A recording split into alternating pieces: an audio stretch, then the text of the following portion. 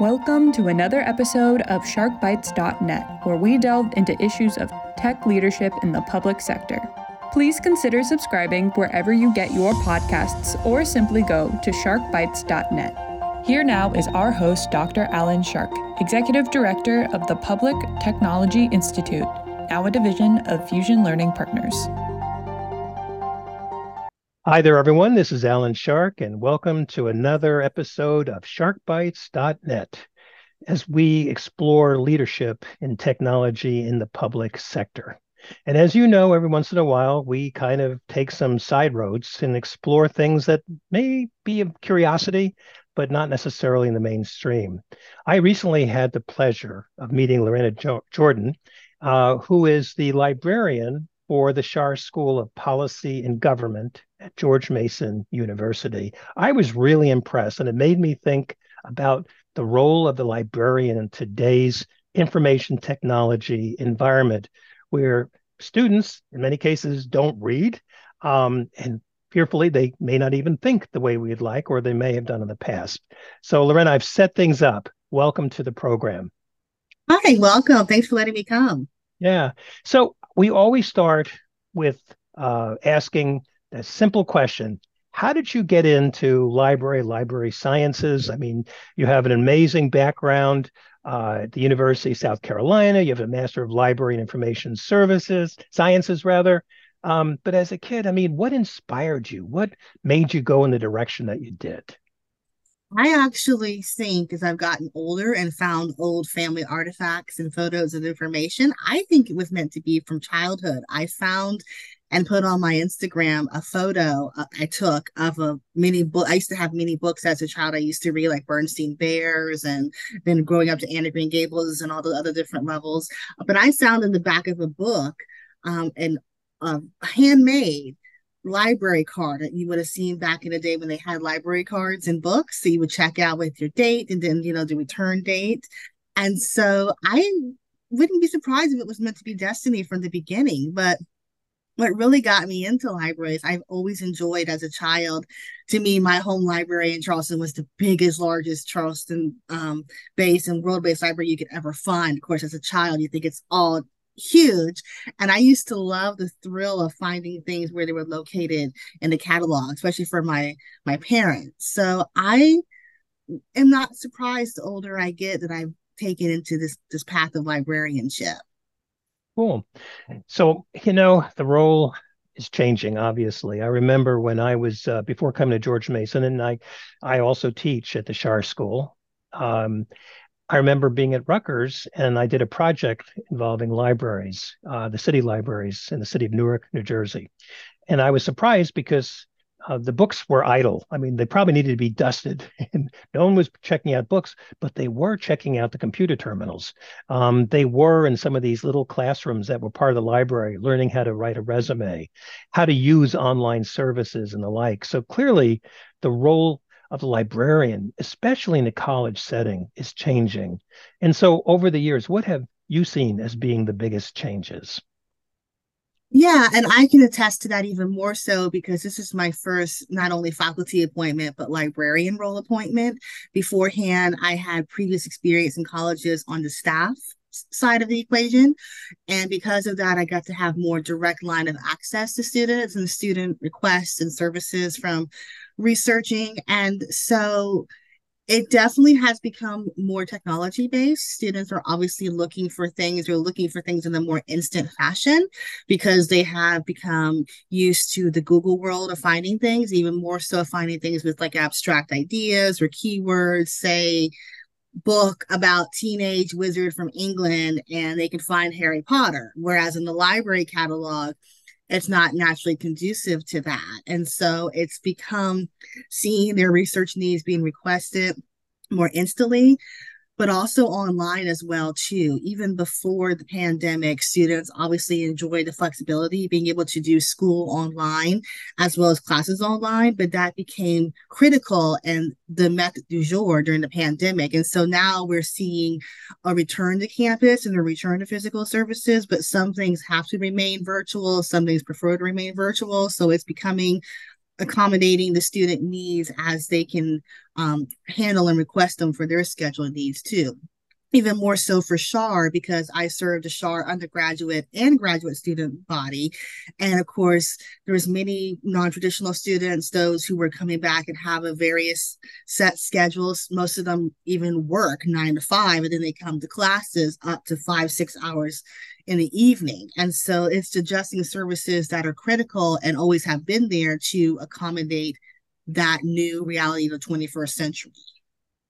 So what I find interesting is you have made it clear to the faculty that you're available to come to class and actually present and let students know what kind of services that they can take advantage of. But you also have virtual office hours, correct? I do every week. So I try to advertise to the students just as you and other professors have those times that you put on your syllabus where you will basically be focusing on any and all student queries that come.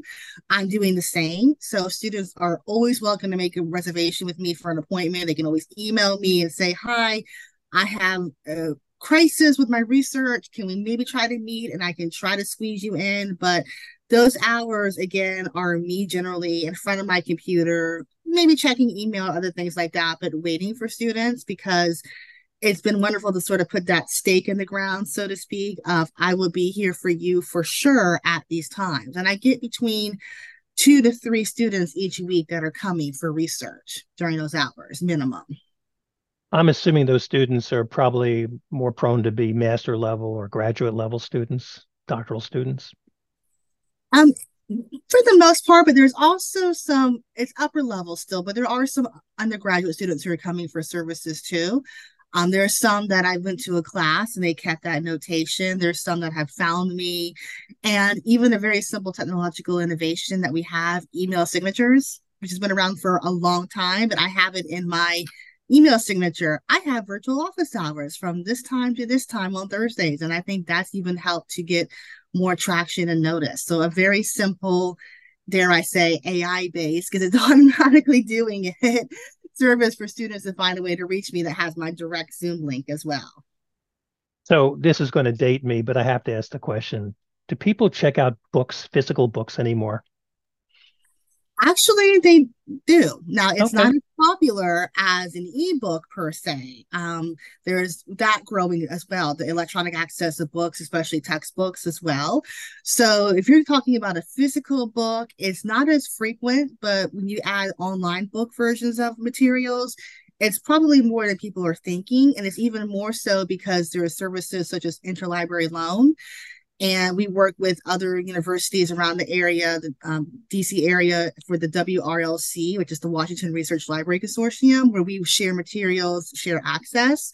So students are requesting things that we may not have, or as often is the case, we may have has already been checked out from another institution at no additional cost to them to get access to materials. So George Mason University has over 10 schools. So I assume the resources you have available to you and thus students goes beyond just the Schar school. Is that correct? It does, yes, because you also have, for example, the Carter School of International Conflict, for example, very similar ideas as far as if both are studying the war in Ukraine, then we both need that resource, for example. So we do offer that as a result of that. And one of the things I try to emphasize more and more now is, for example, if I go to students in the Schar's graduate program, they mostly meet at the Mason Square campus. And so I tell them, if you see a book and it says it's at Fenwick, don't be afraid of that. Request it and it can come from Fenwick to you, because many students that say go to Fenwick and Fairfax Library campuses with services, they tend to live around the area of Fairfax, right? And it's the same for those at Mason Square and Arlington. So it's keeping the services moving within the whole campus itself and all the schools and programs so that they can all have equitable access. Cool. So you used those magic 2 words earlier in this conversation, AI. And I've spent quite a bit of time and continue to spend time and a tremendous amount of interest. It just seems that in particular, generative AI just seemed to come out of nowhere in March of 2023. It was around that time frame. And what I find interesting is one of the first faculty meetings I can recall where there was real animation was a discussion of how generative AI might impact teaching and learning. And so when you and I met, it occurred to me, AI is going to change the library. It's not going to change your job because I think there's got to be an information science professional that can help navigate, curate, and the like. So I think you're good. Um, what is your thoughts here? Because and I'll just set this up for you. I mean, we had people saying we have to ban it. We want to discourage students from using it because the potential of cheating is far too great. The potential for letting something letting ChatGPT do the work that they should be doing, and therefore they're not getting what is expected out of the course in terms of critical individual thinking.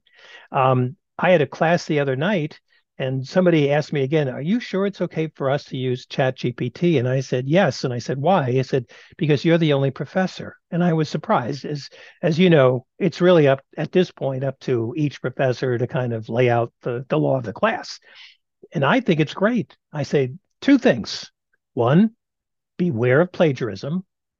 And number two, beware of inaccuracies. But then on the other hand, I say play with it, experiment. It can help you develop an outline. So when you think of what you do and what you know of, generative AI, what do you think the impact is to the library first? And we'll get into a little deeper, but generally speaking, is that something that concerns you? You embrace it, a little bit of both? Well, first, I have to say that whenever you want to retire as a professor, you're welcome to come to Library Science School and join us in the libraries, because I would think many share your sentiment of openness to discuss and maybe not embrace, but at least determine what's good or bad and how it will be used in the future. That's the important first step. And I recall in a recent interview, David Linkeys, who used to be director of my alma mater, University of South Carolina. And he mentioned that about every 10 or so years now, he feels that librarians feel like we have to deal with an existential crisis of what's going to happen with education and research, and will librarians still be here and be in person? You think going back from, like, say, fax and email to Wikipedia was a huge one, for example. And then, of course, now not just generative AI, but ChatGPT, and also accessibility and all that. Well, so librarians and libraries have always been adapting to technology and hearing the sort of the world is at an end, but of course, it's not really. And to that end, what I would say interests me about the whole ChatGPT situation with AI is everyone is easily equating ChatGPT to AI, and that they're one and the same, and that there's nothing to AI but ChatGPT. And I caution people to, first of all, realize that we have been using artificial intelligence more and more over the decades and the years, and it's actually present in a lot of operations and services. Of course, being the Schar librarian, I focus on government and policy. There's a website called AI.gov by the White House, and they talk about government use of AI, and they give you a list that I saw as of our talking today. It's over 700 government uses of AI in government applications and programs. And of course, the one that interested me, being a student debt borrower and debt holder at this time, was the Department of Education. They are using the Aiden chatbot to help answer student aid queries about financial aid, for example. And I believe the statistic as of today was over 2 million questions asked in 2 years. So AI, I do think, is here and has a presence. And as far as the libraries go, one of the concerns that we always worry about with libraries is, of course, information literacy. They created a framework for library information literacy that was released back in 2016, which, of course, as all good documents like our Constitution and other things, is a living, breathing documentation that always will be reviewed and maybe changed as time goes on, and we change our need and services. But it's the idea of, this is how we want to measure how students are learning library services, but also information literacy, how they can receive information, express information, and generate it in a fair and equitable manner. And so to that end, what I think a lot of librarians are considering with ChatGPT at this point going forward is, yes, there is some concern about plagiarism. There's this point of how much work is your work? How much work is the chat GPT? Where is the line end? For example, there's an organization called Lili, which is Lifelong Information Literacy. And they did a wonderful presentation recently on YouTube about academic library instruction. Excuse me, using ChatGPT to engage in library instruction. And there's this wonderful infographic that basically shows an arrow going from the bottom being completely 100% student created all the way to the top of AI did all of this, no student input, and different levels about what a student has done and where could the line be between plagiarism and cheating. And that's something that we have to think about going forward with that as well too. So that's going to be a discussion in the future. And I'm one librarian in one branch of one university, but there's going to be lots of discussion about from presidential level where President Biden has released the AI executive order. Governor Youngkin in our state of Virginia released Virginia order to review AI, down the universities, down to us about where we're going to go and where things stand with that. But what I think I get more interested about more and is more of a concern for me basically is that companies are racing against each other to implement the generative AI and the functionalities that you can do. And so I feel like technology is not always ready for that. And generative AI allows the system to respond to users' queries in its own words. So almost as if it's summarizing and creating a topic for you. But really at its heart, it's just guessing. It's a language learning model, and it's trained on huge amounts of content. And even content at times from like Wikipedia or Reddit. So it's not always reliable, accurate, useful information. And so because they're trained to give you an answer no matter what, they sometimes can produce incorrect information and just completely fake information as well too. One thing librarians try to show students, and I'll stop for a minute after this, is that ChatGPT can just completely out of nowhere make citations that are just not even existent. One example I can tell you basically was an article from 2008 that claimed existed called Increasing Access to Sterile Injecting Equipment and Syringe Exchange in a Rural Area from the Australian Journal of Rural Health. And this article was describing supposedly a study conducted in Australia with high prevalence of bloodborne viruses, but it didn't exist. The summary sounded plausible. The citation looked realistic. That article does not exist. The article's author exists, but they did not publish in that journal. So that is a huge thing that we're trying to encourage students is to be careful. Learn what you can do in class and learn to go behind, if you will, and see what ChatGPT is really showing you. Music to my ears, Lorena. I have to tell you that in an earlier podcast, I interviewed ChatGPT and I went text to voice. You can actually hear it. And I asked, what does it know about me? And 50% was totally right and 50% was totally wrong. Totally fabricated. But it looked right. It looked real. And so I wrote back. I talked to her. I said, you have a lot right, but you have a lot wrong. And it apologized, said, I'm sorry, I'm new, I'm still learning. Okay. And it then went on to say, if you'd be so kind as to update me with the areas in which I got wrong, I'll be happy to incorporate that. I thought about it, and that night I wrote a paragraph correcting all this. I submitted it.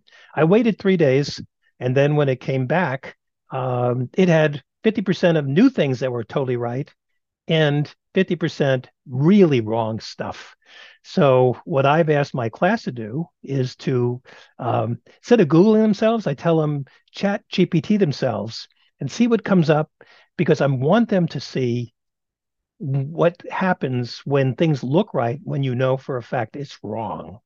And so your point is well taken. I have heard many examples of poor citations. So I have two more questions. I mean, one is, if someone is using ChatGPT, I remember I use it as a tool to help me in some of my projects. I remember early on asking, can you give me the sources of this information? And it said no, because I'm getting it from all these different places. So is there a rule of thumb that you're kind of thinking about? How does a student cite something that's coming from ChatGPT? As far as the article itself, I try to tell students to use the article citation, so to actually go and cite the actual article itself. We are still having debates on how to cite ChatGPT at this time, and what it basically boils down to is, as you said, ChatGPT by students may be used as a source, like for example, Google Scholar. But again, how much of a reliable source is it? Because it's just trying to input information as it comes and as it makes it up. Like it's just thinking one word after the next. So I always tell students to look for articles on their own individually to make sure that they are legitimate, and then to cite them as they go with the actual article itself. Oh, I can completely agree with you, but I can see a situation where you might ask ChatGPT to give you the four major whatevers of a particular subtopic, and it comes Mm-hmm. out and it all makes sense. There is no way to figure out where that came from. Mm-hmm. So they could either use that to search further, or I'm starting to think, and I guess this is all new territory for us, Mm-hmm. that maybe they put in source ChatGPT retrieved the date of, to at least show the professor or whoever the publisher, if it's a book, where this stuff came from, because that's something that's scary to me. It can be. And like, for example, I know that there was a time where, excuse me, Um, I know there was a case when a university, as a demonstration, was showing how to do ChatGPT in APA format for students and had on their information how to Mm-hmm. do it. And ChatGPT's response was, as an AI language model, I don't have an established APA citation, for my answers. However, a suggested way to cite this would be as follows. So it tends to seem to want to give back information as Yeah. you would get it online. So I think you're right as far as citing Chat GPT is still very tentative. I have Mm-hmm. heard and seen people try to quote it as a personal conversation or like an interview per se. Mm-hmm. And I might be able to see how that could apply. Yeah. One thing I would recommend students, and I always do, is I always tell them to just talk with your professor, especially because many professors are learning as they go with these information and with the technology as well, and see what they think about it. Have a conversation, maybe bring it up on the first day of class to see where they stand and what they think would be good for Chat GPT, because it's such a new and novel innovation. And I can see where the professor's going to be saying, well, where did you get it from? Like, for example, there was that famous legal case in aviation where the lawyers completely used ChatGPT for all their case citations. And eventually just had to come out and say, look, we got the information from ChatGPT. We thought they were legitimate sources, and they Sure. weren't.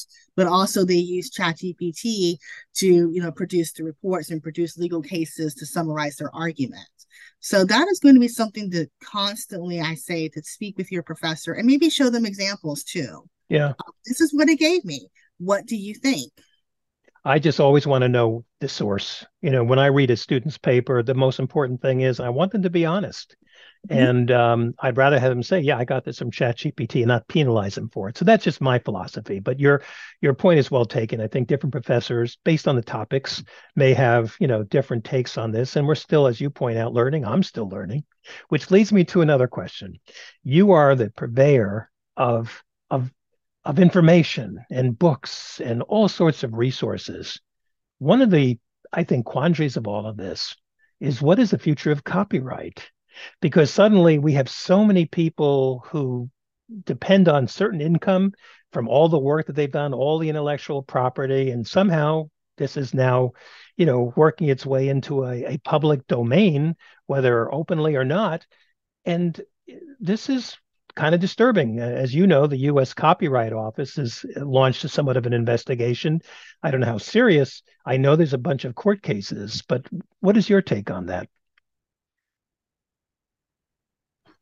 And I think it's very interesting too. I read recently in The Guardian that OpenAI is offering to pay some copyright lawsuits coverage, but also for future case, potentially just paying for the copyright access to material, realizing that people are using ChatGPT not only to use it, but also to source it and also have it as a credible source. I think that's going to be interesting to go forward, see if that goes through. And at times, it could be seen as if it could be subject to copyright protection, but it's going to be dependent upon many things. Again, figuring out who is the source of information, because as you said, professors, for example, publish, students publish, and they publish in journals, whether it's open access or a more traditional format. And they want to have the copyright. They want to have the publishing information and all that as well. And regenerating it on ChatGPT could bring questions of fair use, of copyright infringement, especially if, for example, they're misquoting somebody. I would say if I was being considered for writing an article that I didn't write, and then someone tries to quote me, I would basically be livid, to put it a different way. And I think one of the ways we're going to find the answer for this is with future government policy directives. I know we're talking about executive orders right now. We're talking about the government orders. I think also to those who basically are in charge of publishing will be making decisions about that going forward too. I do note that one thing ChatGPT seems to be doing more of is the disclaimer of like, I'm a language system, I'm not a reliable source. And I think that's a very smart way to go forward too, because again, ChatGPT has brought some great results for students, especially. I know many students that are ESOL learners, and they have definitely enjoyed it to practice assignments, to practice interviews, because again, yes, they speak English great, but it's not their first language. I speak Japanese, and it's not my first language. So I don't have the ability to practice and to slow things down before presenting. So there are good things going on forward for ChatGPT. I think it all boils down to what do we want to do with this, and how are we going to regulate it, and at what levels for everyone's future success and cooperation. Well, I think we're going to leave it at that. Lorena Jordan, so nice to have you with us. The Schar School of Policy and Government are very lucky to have you. It would be interesting for you and I to kind of catch up, 6 months, a year from now, because this is a fast-moving target. It fascinates me, but I am a strong supporter of libraries and the work that you do. So thank you for being with us today. Thank you so much. These are indeed fascinating times when we talk about libraries, especially in the college setting, and artificial intelligence and its potential impact. We've had a great conversation with Lorena Jordan, who is Policy and Government Librarian for the George Mason's Schar School of Policy and Government. So if you have a story that you'd like to share, by all means, let us know at sharkbites.net. We love to consider you for a possible podcast, or you might have an idea or suggest somebody that might be good to be interviewed. Just let us know. And as I always conclude these episodes, please be safe, both digitally and personally.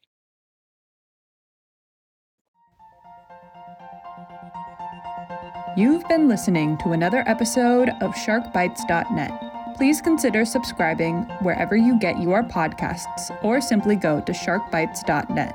And if you or someone you know has a story to tell, please let us know.